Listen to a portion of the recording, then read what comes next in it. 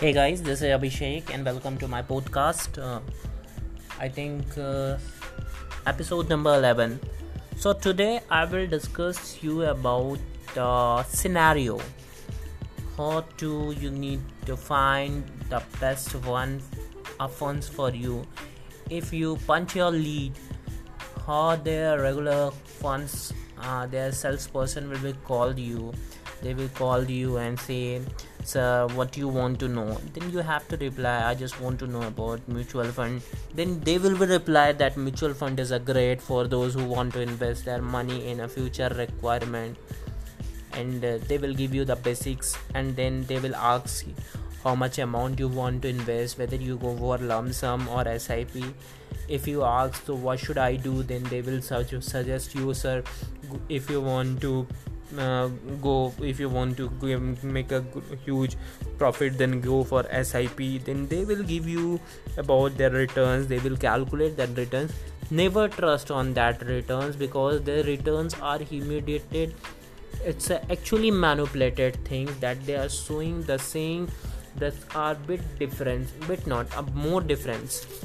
So you always have to check it on the funds. You always have to possess noted your head, yes sir, I'll do. At last you have to ask about the fund before providing you any information, any documentation from your side. You need to ask in which fund they will provide you the investment, which fund they suggest. Ask them the name of any 3 4 5. When you get the name of that 3 4 5 funds, what you have to do, you have to note it down in your for the name of that 3 4 5 funds. You have to go on a Google, search their AMCs, just go on their AMCs, go on their resources, download their fact sheet and see which types of company in which they are invested.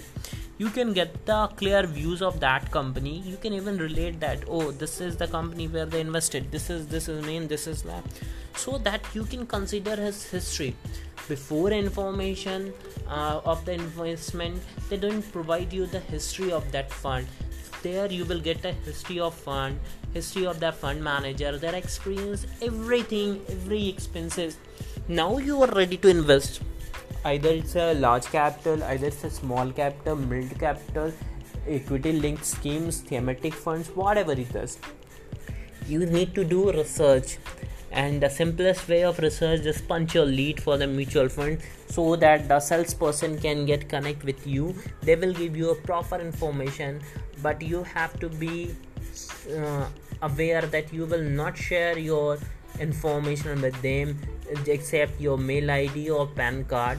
If you share all of this, you will not do the payment to them, because if you go to do a payment, definitely you are going to be trapped by them. So never get a trap with them. Just use your mind, use your sixth sense to understand. What you have to do, you just have to keep calm. You have just to try to get the knowledge from them.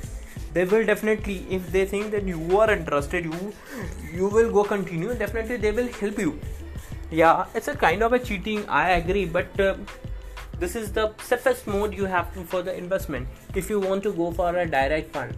Otherwise, if you think they will provide you better services, you don't have enough time, then you can go through them. Suppose that it's all about a 1% their expense ratio is increased in a regular fund in comparison to direct fund.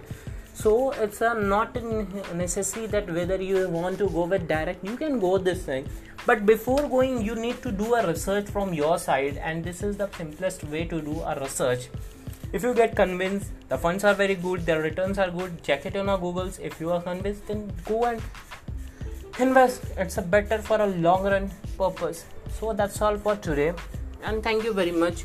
I hope I'm just going to complete this podcast. This is the last episode of this podcast. From next day, I will start a new podcast, just a financial market. I hope you guys going to like it. Thank you guys.